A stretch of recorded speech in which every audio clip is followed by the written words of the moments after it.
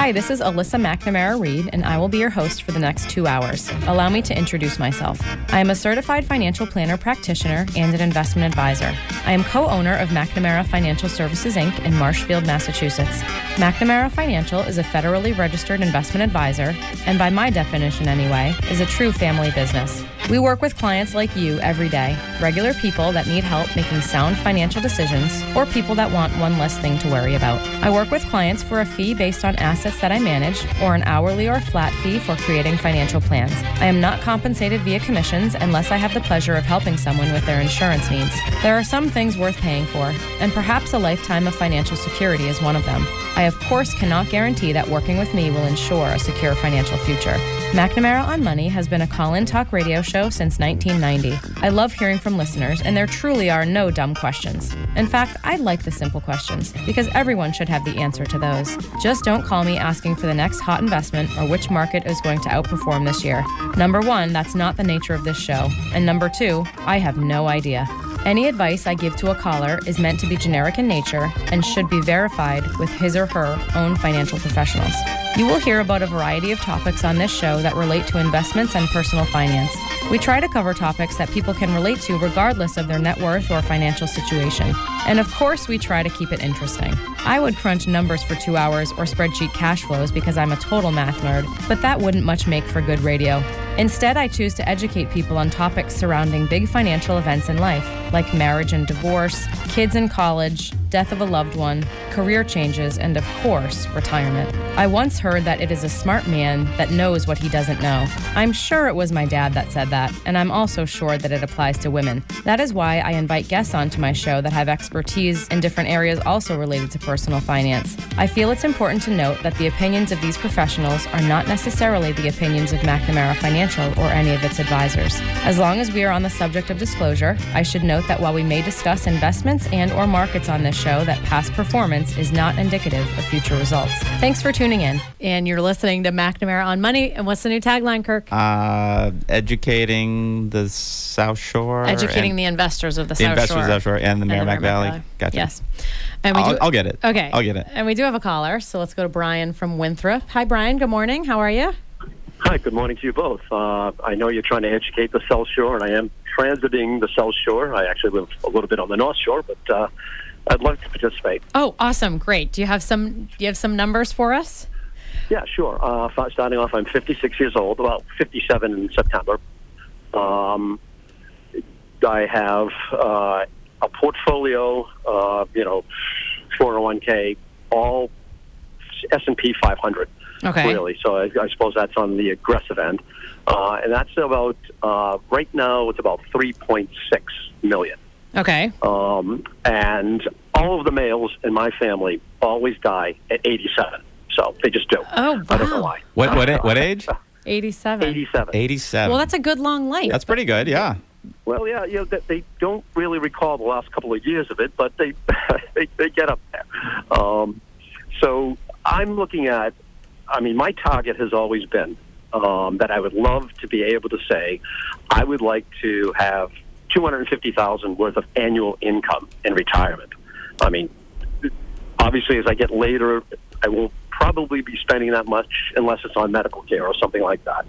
And so I'm always of the mind doing very simple, conservative estimates, like you say, the old spreadsheet stuff. Mm-hmm. And I've been thinking that, in order to generate $250,000 and, if it's a 4% return, and I can get, I don't like to think that I can rely on it, but I'm probably looking at getting somewhere around $50,000 a year from Social Security. So if I could get $200,000 off of a lump sum, that would mean I need 4% withdrawal rate, assuming zero growth on the portfolio in retirement. So those are my numbers, and I'd love to hear what your Monte Carlo system might generate. Okay, so couple clarification questions. So when you say you would like to get $200,000 from the portfolio, is that before you pay taxes on it or after? No, that's gross. That's gross. Okay, so gross, you need or would like $200,000 from the portfolio. Okay. Right. All right, so here's another question. So you've got $3.6 million. At what point are you going to start taking money out? I would say I would like to work until I'm 67. That would be my full Social Security benefit. And that's 11 years from now? Yeah, say 10. I mean, I'm 57 next month, so. All right, so 10 years from now. I'm just trying to figure out what your portfolio is going to be in 10 years from now so we can use that as our starting point. Right. So, I am, as I say, I'm invested aggressively, but I'm assuming conservative returns. So if I got, 4% even per year. Okay. Yeah. So that would be a good number for me. And how much are you adding to it on an annual basis? I'd say we're adding about 30, just north of 30,000 a year in contributions. Okay. Okay, hold on though before you do that calculation, Kirk. Yeah. Brian, are you doing the $200,000 that you need from the portfolio? Is that in today? Like, let's talk about inflation for a minute. Is that in today's expense dollars, or are you projecting that in the future? That's what you'll need in 11 years. Yeah, I would say that's in today's dollars. I know inflation has been relatively dormant, but I don't expect that to continue. But I'm just thinking, at that stage, obviously not obviously, but my house will be paid off. I won't need 2 cars, so there'll be, some climb down in terms of annual expenditure, I think. Although in the early retirement years would probably be go, to use a, recent term, probably, running around, vacationing, things like that. Yep. And then slow go, and then what's the last one? No go. We want to make sure I haven't heard that one before. We want to make sure you enjoy it before 87. Yeah. I'm totally and why you still remember that you're spending it. Yeah. Yeah. Okay. So in order for I did the money. Brian, I figure, based on 10 years and 4% and in your contributions, that your portfolio is going to be, let's call it 5.7. 10 years from now. 5.7. Okay. Let me just make sure let me just clarify that though, because if we're talking in today's dollars, we're going to, so you need 200,000 in today's dollars from the portfolio. So let's inflate that 200,000 at, what do you want to assume, 2.5, or do you want to assume a higher rate of inflation on your needs in the coming? 2.5 is 2.5. Yeah, that's a pretty good long-term average. It's been lower than that in the last decade, obviously. But so if he needs 200,000 a year, so your future needs 11 years from now are $256,000 per year. That's what the 200 looks like in 10 years from now. Okay. All right. So you with us on that one, Brian? Okay. I am. So monthly, I'm just going to do that monthly just because our Monte Carlo calculator has a monthly input. So that's $21,333 a month you would be drawing from the portfolio.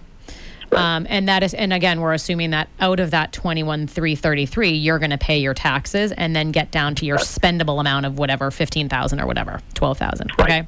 Right. All right. So we did a future value calculation of his. So we're starting with 5.7. Okay. So we're starting with 5.7 million. Okay. And then we're going to just give me a minute here because the calculator doesn't put commas in, so it's hard. I just want to make sure I put, you know what I mean, when you put in a number, it doesn't put the commas in.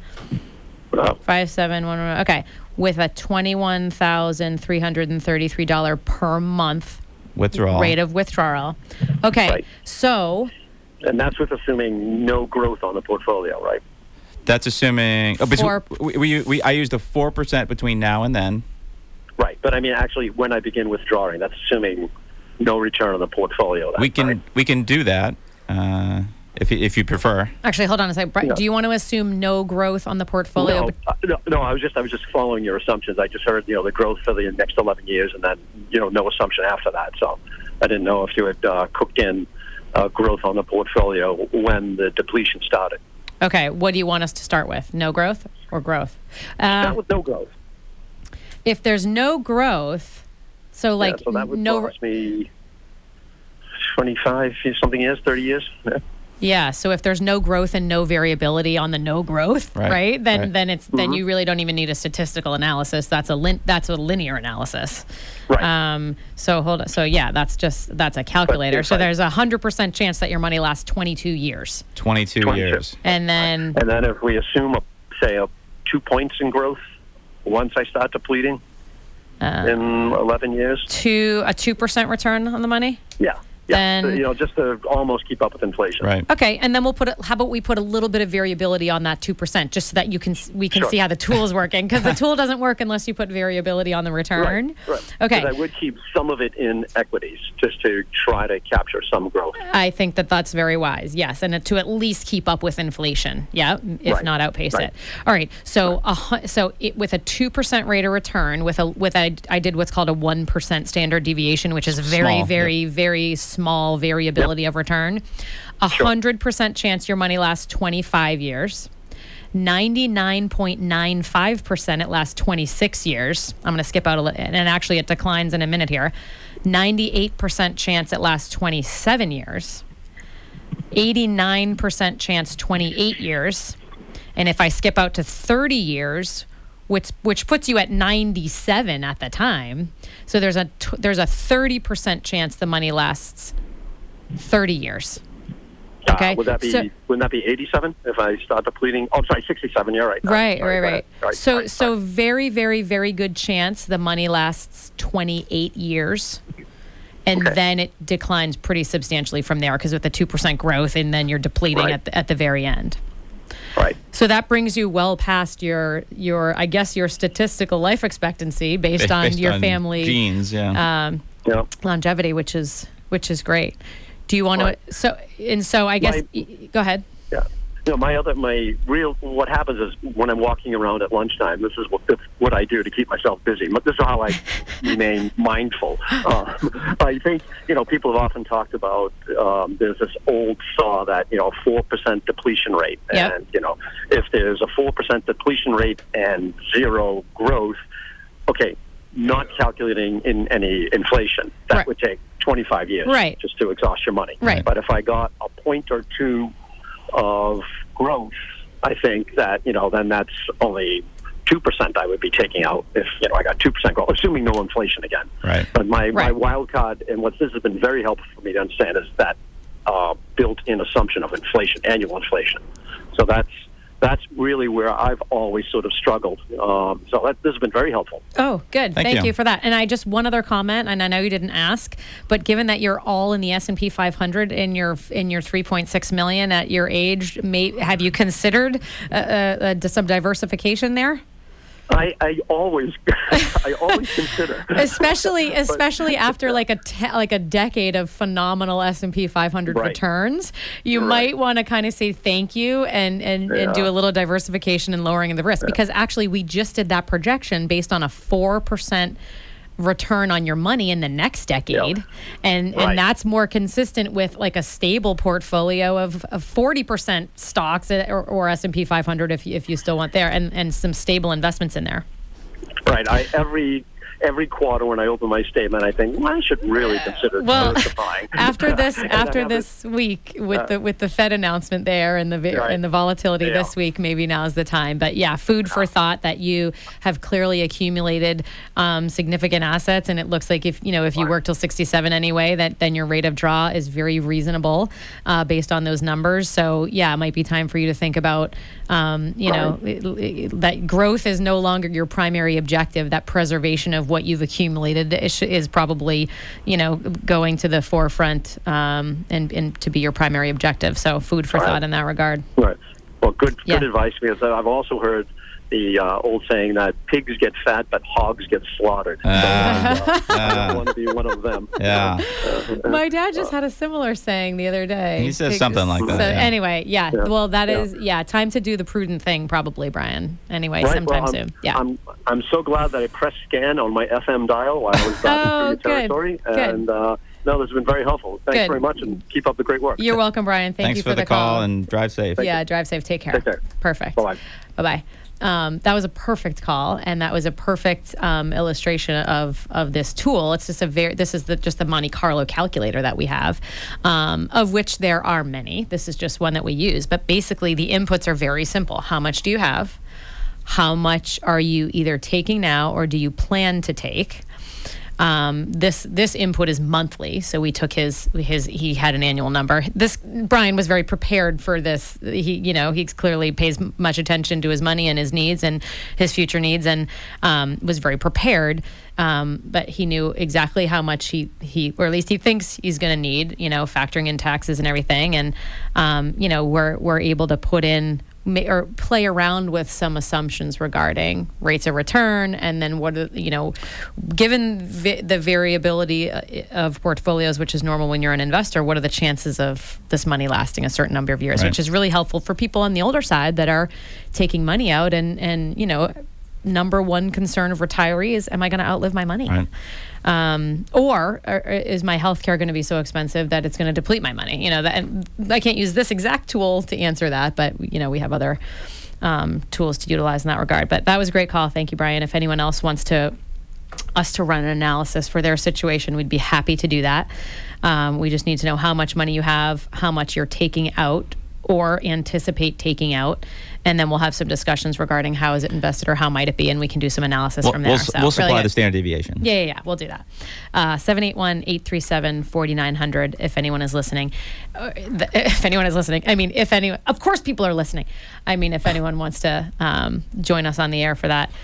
One thing to note, though, if you're doing this analysis on your own, if you find a Monte Carlo Google can be very powerful. If you find a Monte Carlo calculator and you're playing with it on your own, most people could quote you a ballpark rate of return, right? Most people know what a reasonable or relatively accurate rate of return might be. Most people know that, conservative monies might return low single digits and more aggressive monies maybe high single digits or double digits, right? So people have a general idea of that. What pretty much nobody knows is what is a standard deviation that is associated with a portfolio's level of risk, right? So in our world, if we put in, we were using different numbers for Brian. He was giving us those numbers, but if we put in a pretty conservative portfolio, and we might put in a return expectation of 4% on average, and we would put in a standard deviation, probably something in the 5% range. But if we were putting in an aggressive portfolio, and maybe we were using an 8, 9, 10% assumed rate of return, a standard deviation on that might be 17 to 20%. Very high teens, something like that. Pretty much nobody knows that. That's based on that's based on research of years and years and years of portfolio performance, but nobody knows what that is. So, but standard deviation is basically that number is 92%, 66% of the time the return is within one standard deviation. 92% of the time the return is within two standard deviations, and then there's a small percent chance that the return is outside of two standard deviations. So. But anyway, most people don't. So if you're playing around with this on your own, just call us and maybe we can give you a recommendation for what to use for a suitable standard deviation based on what type of return you're assuming. We do have another caller, so we'll go to Eileen from Gloucester. You get us all the way up there in Gloucester, Eileen, or are you visiting the South Shore? Oh, you do? Awesome. Yeah. No, it came in nice and clear this morning. I love it. So hold on. New tagline, educating the investors of the South Shore and Merrimack Valley and the Gloucester area, apparently. North Shore, yeah. North Shore, that's great. Well, thank you for the call. What can we do for you? Thank you. Yeah, so just following on the prior caller, I wondered if you could do a little analysis on my situation. Perfect. We'd love to. Go ahead. Yep. So I am 62. I work part-time. My husband has recently retired. Our assets are in the close to $7 million range, not including our homes. I have two homes. Okay. And I'm not even sure, truthfully, what we're drawing every month because it's kind of new. I'm starting to keep tabs on what I'm going to need, but it's variable. But I'm thinking somewhere in the 15 to 17,000 a month. You're thinking is your total need or your draw from my draw? Okay. So, and right now I'm in stocks and bonds, pretty diversified, sort of a 40-60 split. Okay. And, my financial person tells me, oh, I'll be all set. But, you see things go on like what happened the last couple of days. Yeah. And I just, don't know if I should be more aggressive, frankly. Oh, interesting question. Yeah. Okay, so let me just make sure I understand. So I'm going to use $7 million as the amount of money that we're doing the analysis on. Let's ignore the equity in the homes. So in some situations we might not ignore equity in homes, but in this situation, let's at least start with ignoring that. Mm-hmm. So is your husband newly retired? So you're kind of okay. So a little bit unsure of the draw. Let's use the larger number that you said, just to run a conservative model. So you said 17, maybe 17,000 a month, and that is. Are you using gross before tax numbers, or is that your take-home need from the portfolio? The latter. Okay, so that's the take-home need. Yeah. So let's put in... And he just started drawing 25? On Social Security, by the way. Okay. But when you said 17,000... Let's. That's what we spend. That's what the bills are. Oh, okay. Thank you for clarifying. Okay, so the bills are 17,000. What is his Social Security monthly? A couple thousand. It's about 3. Okay, it's probably 3,000 before taxes. Yes. So call it 2,500. So maybe your need is 14,500 from the portfolio. Mm-hmm. Okay, I'm going to gross that up with taxes. Just the 17? No, the 14,500 because they have Social Security that's filling in. Like maybe 2,500. So I'm going to use. What do you pay? He just started with Social Security. What do you pay on that? So for you guys, Social Security is partially taxable, and the amount that it's taxable depends on your gross income or your adjusted gross income. So you guys will pay 85% of your Social Security benefit roughly will be taxable. Taxable, yeah. Taxable, and your tax rate. Hold on, I have a million screens open right here. Hold on. I would assume, 33%? Just do 30 total? 33% taxes. I would do a little bit more, probably. Hold on one second. We're just doing some math real quick here. Sure. So I'm taking actually, first you said his Social Security is $3,000 a month. Mm-hmm. So I'll use $2,000 a month of Social Security after taxes. I think that's probably more accurate. So let's say, okay, so if you need 17,000 total, we're going to assume you need... I'd say it's about 22,000. 22,000 gross from the portfolio. So let's just make sure you understood where we get there. You need 17,000 after taxes. We're taking, let's call it, we're taking 15,000 from the portfolio because Social Security will fill that in a little bit. A couple thousand after taxes. So you did 15,000 before. So before taxes would be about 22. The $7 million. Is it mostly non-retirement, non-qualified assets, or is it half and half retirement, non-qualified? What's the breakdown? I would say about half is in a 401k. Okay. And the remainder is in, cash related or, equities. Okay. Like a brokerage account. Okay. Yeah. All right. And the brokerage account, have you had it for a very, very, very long time and you have lots of embedded capital gains in there? Or yeah. Okay. All right. So we would probably just use a blended tax rate of 25%. 25? Maybe. Okay. 20 to 25%, including mass. So on 17,000? On 15,000. 15,000. Yeah. All right. So we're kind of modeling. So because you have blended non-qualified, qualified, and taxability of that draw will be different depending on where you draw from. Right.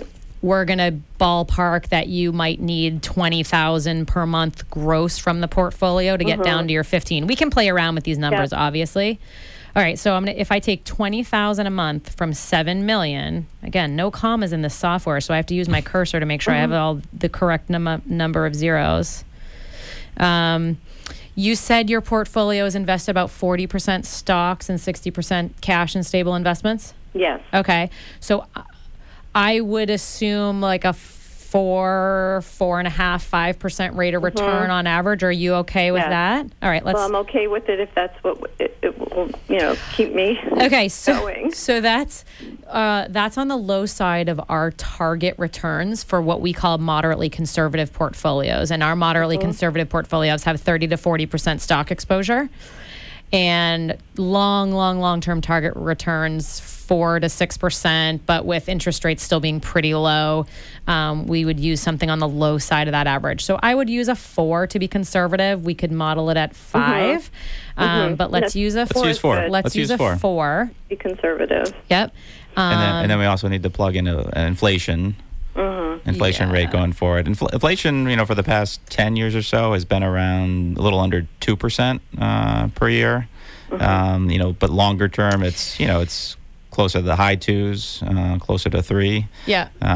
So good question. So, and I'm kicking myself that we didn't play around with that assumption for Brian, our previous caller. But if Brian wants to call back, So Eileen, do you want on that 15,000, or I guess we'll just use on that 17,000 a month that you need? Let's assume that increases for the duration of your lifetime with inflationary adjustments. You okay with that assumption? Yeah. Because not every single year you'd need more, but every few years you might find yourself adjusting it upward. Medical expenses and things will outpace regular inflation, but maybe travel subsides, but those things might cancel each other out. So let's assume a 2.5. How about 2.5? Yeah. 2.5, Eileen, is probably, fairly realistic, at least for the next, 20 years or so, subject to change, but. Yeah. All right. So I'm just putting in that adjustment. Okay, hold on. So I'm putting in. So we got the starting value. $7,020,000 a month, but I'm adjusting that $20,000 a month upward by 2.5% per year for inflation. That's correct. Okay. So you guys are how old again? 62 and 67. Okay. So there is a 99.65% chance that the money lasts 18 years under these numbers. So that brings you to age 80. So there's to you, Eileen, right? Yeah. So 99%, and actually I'm getting really high 90% chances out to 21 or 22 years. So there's like a 94% chance the money lasts 22 years. So that brings you to 84, right? Then we start to see numbers. Let me go out 25 years. Oh, hold on. My page is not. Okay. 82% chance the money lasts 25 years to your age 87. And 28 years would bring you to 90, right? 66% chance the money lasts to your age 90. So that's using a 4% average rate of return with variability on that. What did you use? So what did you use for standard deviation? 7. Okay. Which is our consistent for our moderately conservative portfolios, which are about 30-40% stock exposure. So in this situation, actually, inflation might be. I'm going to lower inflation to 2 for a second. That was with 2.5% inflation. And if I rerun that, and let's go out 28 years again. And what did I just say? At your age 90, Eileen, that was 66% chance. Yeah. That's assuming that your withdrawal increases by 2.5% per year. With these large dollars, inflation is a pretty important variable. Yep. So if I lower the inflation on your draw assumption without changing the return assumption, I'm now getting a 76% chance the money lasts to your age 90.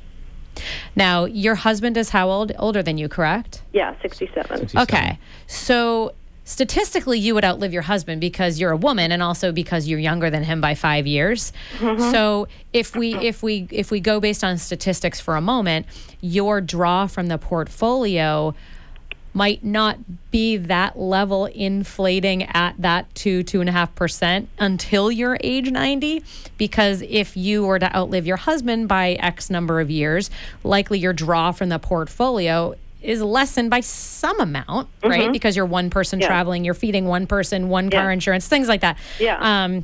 So this is probably a pretty conservative model because we have that draw increasing until, indefinitely without any adjustments to it. I mean, you're actually a candidate for a really detailed financial plan. This is a very simple analysis of that. But yeah, I think, if you remain pretty conservative with that chunk of money, then, really good chance that and you're drawing gross before taxes about $20,000 a month, really good chance that money lasts 24, 25, 26 years.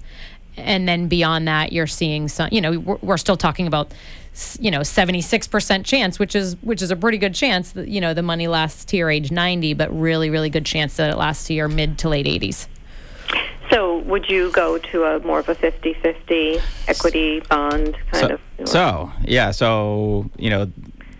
who knows about the future, of the investment world, but I think it would be kind of interesting to model that, in the program here, just to see what that looks like as far as, if we increase returns a little bit, but also increase the risk, what does that look like in terms of your overall, success out to those same ages? Yeah. So if I change the return assumption, if I bump it up by 1 point, so if I change the return assumption to 5%, which is on the low side of our target return for our moderate portfolios, which is 60% stocks, which and 40% bonds. Actually, ours are like 50 to 60% stocks right now, but yeah, so target 60.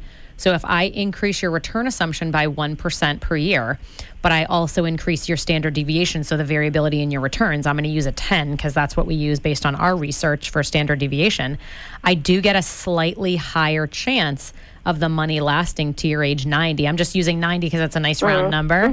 So now instead of a 77% chance, there's an 83% chance your money lasts to your age 90. So that's with slightly higher returns and slightly higher volatility. Okay, but what's interesting is that... So I'm penniless at 90. No.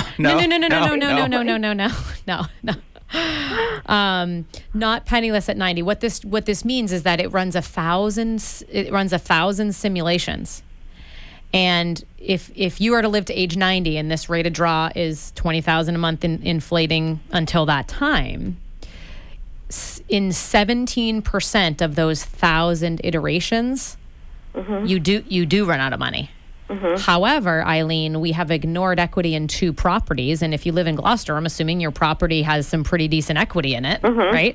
Yeah. So I always sell the house. Yeah, so if you sold one of the houses, that's probably enough to fill in that 17% gap if you live to age 90. Also, going one step further, Eileen, it's not like you mentioned you have an advisor, or you can call us anytime, but it's not like you would just, over time, you're going to be reanalyzing the situation. And so right now we're projecting, really good chances of your money lasting 20 to 25 years. A year or 2 or 3 from now, you're going to reanalyze that. And if markets haven't been cooperative, or if you're finding that you actually need more, you're going to be, refreshing your memory with regards to what is sustainable. So it's not like you're going to get to 90 and then be like, oops, we ran out of money. You're going to be revisiting this ongoing, and your advisor should be continuing to analyze your rate of draw and giving you an idea about how long it might last based on what's happening now and based on what markets might do. Does that make sense? Oh, sure. Yeah. So it's, I mean, this is a good guess, and it's a good long-term guess, but the whole planning process and analysis, and when you're working with an advisor, hopefully you're seeing he or she, at least every year anyway, and should be revisiting all these things so that you're not surprised when you get to age 89 and you only have a year's worth of income left, right? So that should be some level of comfort. But based on this quick analysis, your money should certainly last to your statistical life expectancy, which is probably like early mid 80s. I don't know what longevity in your family is, but My father's 93. My mom's 85. Okay, so good longevity in the family, and also in your expenses now, I'm going to assume you have some discretionary type stuff in there like travel or gifting to the kids or grandkids or dining out and things like that. Those things can change in the future. Medical expenses are a big bogey, and those might increase. But discretionary spending and travel, for example, as people age, sometimes goes down as people become less active. So I would guess that if the 20,000, it probably realistically won't increase every year by a couple percent. It might increase for the next 10 years and then it might kind of decrease for the following 10, So I think this is probably a pretty conservative way to run the analysis. And don't forget about equity in 2 properties as your fallback. Right. And I'm also, still working. So I do have a income coming in now. So I'm not drawing 100% on the savings. Okay, actually, I'm glad you brought that up again. What is your monthly income from your work? It's with that gross on a gross basis. Sure, yeah. About $10,000. A year or a month? A month. Okay, actually, that's interesting that you said that because the withdrawals are going to go up when you retire. Right. So when you retire, Eileen, so we're modeling a $20,000 a month draw. When you retire and $10,000 a month goes away from your income, your withdrawal is going to go up by $10,000 a month to $30,000. Right? That was kind of a question and kind of a statement. I'm not necessarily using that money. I'm just using. Okay. I'm not relying on that, but it's helping me not tap into the other savings because it's more liquid. Oh, okay. So actually, let me I don't need more. Okay. All right. Thank you. So we're good. Okay. That's right. That's right. So I just meant that I may, from whatever period of time you started calculating the $7 million being depleted, I'm not really tapping into that yet. Okay. So then this isn't even more. I got nervous for a minute that this was not then this isn't even more conservative analysis. So your needs are about $17,000 a month. Right now, you're filling that in with your earnings from work, right, and your husband's Social Security, correct, and a little bit from the portfolio. Oh, correct. Okay, so that doesn't change. Okay, thank you. Yeah. All right.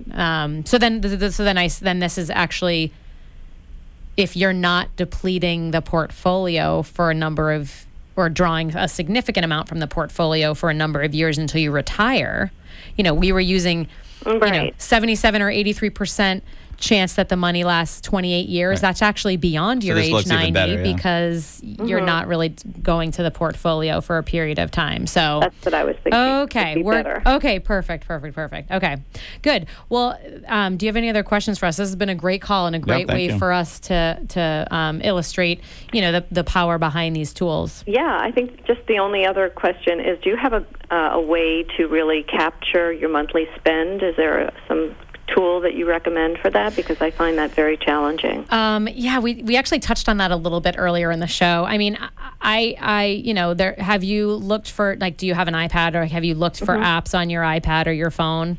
I should. Yeah. I mean, I don't, there are so many of them available. I like You Need a Budget is one that I know a lot of people use. It's called YNAB. You Need a Budget. Okay. There are, I haven't used that one personally, but I know a lot of people use that one. There are a lot of apps in the App Store that people utilize for budgeting, and I would just try those to start. Sometimes people get frustrated with them and end up going back to Mint has a good reputation. Mint, that's a good one. Mint is a pretty good one. They've been around a long time. They'll try to sell you like insurance policies and investment management and stuff like that, because I think it's free, but then there's lots of ads and stuff. But I would look around at some of the apps on the App Store, just, look up budgeting tool and just kind of look at the screens and see which one looks kind of comfortable to you. But yeah, I don't, there's so many of them. I don't have, I haven't used them all personally. So, but yeah, it's a great idea to just make sure that number that you gave us is pretty accurate. And then this analysis is pretty accurate. And if it comes out that you need 25,000 a month, not 17, then call us back or ask your advisor to redo that analysis, because that would be a big difference. All right. Appreciate your help. Eileen, thanks so much. Thanks for the call. Have a good one. Bye-bye. Bye. Okay, that was an excellent call and a great way for us to illustrate that Monte Carlo analysis tool and probability analysis tool. Thank you, Eileen. And we are a little bit late for our quick break because we had so much fun with Eileen. So we're going to take a quick break and we'll be back to McNamara Money in just a minute.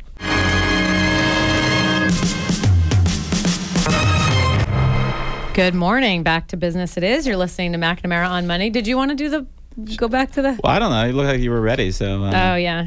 We need to figure out... Maybe we should alternate who does the intro after the commercial. But I'm Alyssa McNamara Reed, and that is my husband, Kirk Reed.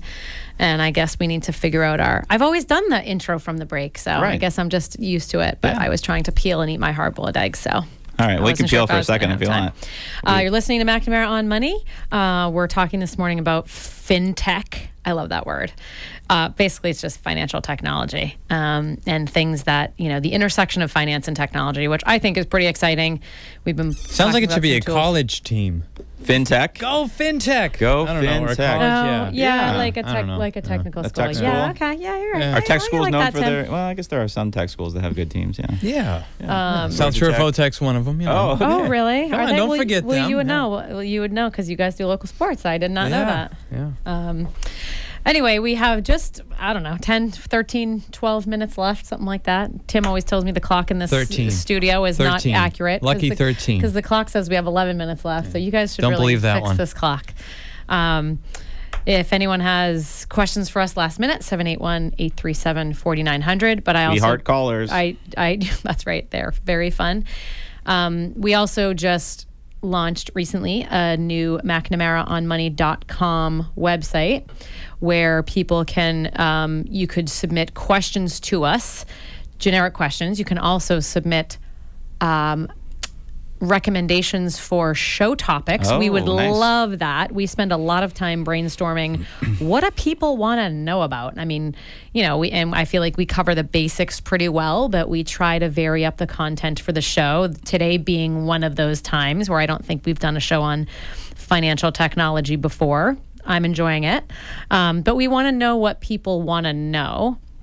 And so if you want to go on McNamaraOnMoney.com, there's a contact form. That'll go right to our email, and you could suggest show topics, what you want to learn about, what you want to hear about, or you could just ask us questions about your situation and we can answer them live on the air the next weekend. So you can also just email questions at McNamaraOnMoney.com. All right, so for the next 10 minutes or so, again, in the world of fintech, the latest and greatest and hottest right now, maybe in the world of technology in general, of which I'm not an expert, but I pay a little bit of attention, I think is artificial intelligence.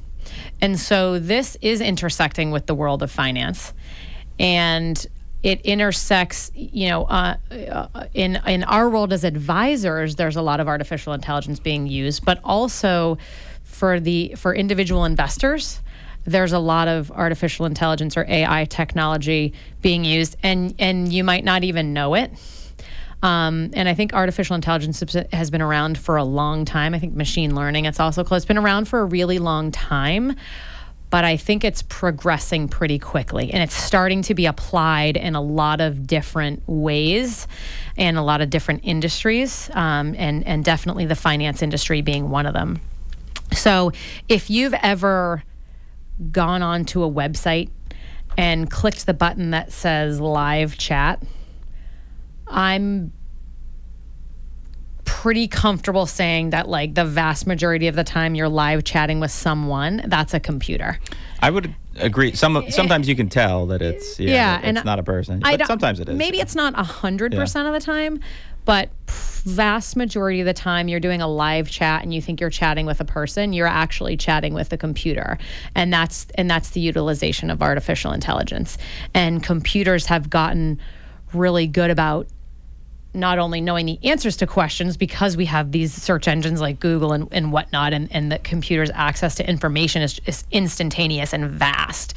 But also computers have gotten good about teaching themselves things. So and I guess I don't 100% understand all of this, but I know that like with artificial intelligence, if the computer gets something wrong, it learns from that mistake and it doesn't get it wrong again. And I don't exactly know how that works, but I've heard this from like lots of different people, and I try to, read about this stuff and listen to this stuff at conferences. But so they're literally getting smarter every day, just like a real person. Like if you make a mistake and you get something wrong, and you got it wrong, you're not going to get it wrong again. And computers are like that as well. They learn from their mistakes, but they just do it a lot faster than humans. So in our work, so first of all, you might be interacting with artificial intelligence and really not even knowing it. And so, but also like as advisors, for example, through the custodian that we use, if we have a question, we can call the service center, we can call our dedicated representative and ask a question about, paperwork requirements or, the status of something or the balance of something. And, we can interact with a human and that's great. But humans make mistakes, arguably more than computers make mistakes.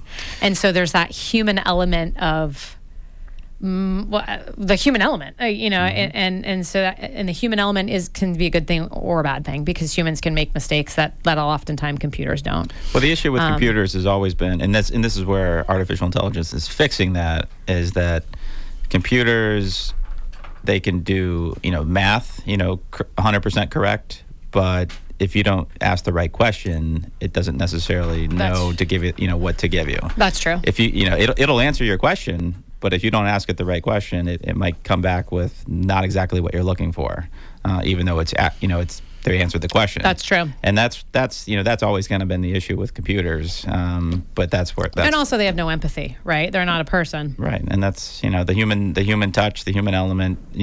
Sometimes bad in the form of errors, but it's it's good from so many other elements. It's just the way we are. Humans want to talk to a human. It's great for corporations, because they can service their clients or their customers very quickly 24/7, because they can have a computer answering questions, and they can lower costs because computers are cheaper than employing people. So it's great for corporations in terms of their profitability and their ability to service their customers quickly, instantaneously.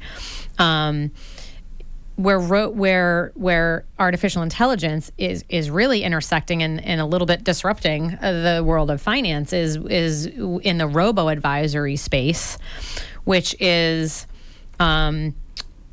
it's essentially robo-advisors are a way for people to without the human element have their money managed for them and have maybe a little bit of financial planning light done, or have some maybe basic questions answered by computers. And robo-advisors have actually been around more than a decade, I think, but maybe gaining in popularity in the last 5 years or so. I think it was 2008. Maybe it was the first one kind of came out. Yeah, at least the first mainstream one. So it's just right when things were hitting the fan. That's right. That's when they came out. That's right. You're right. So, there's different terms for it, but robo-advisors is like, you can go to a website and you can answer a few questions about your comfort level with risk, or your goals, or, your use for the money, your intentions of adding or subtracting to it. You can answer a few questions, and the computer, the artificial intelligence, will recommend a portfolio to you, and you can, for a relatively low cost, have your money managed by artificial intelligence. And I think that there are, we don't use robo-advisors because we are human advisors. And so, although there might be some ways for human advisors to utilize robo-advisors for, maybe smaller clients or people that have a little bit more simplistic needs and keep the cost down. So there's definitely like hybrid structures. But I think that there are situations in which this is appropriate, and I think that I hope that indefinitely there are situations where it's not appropriate, because that means that we have a viable business for the rest of our working lives, right, Kirk?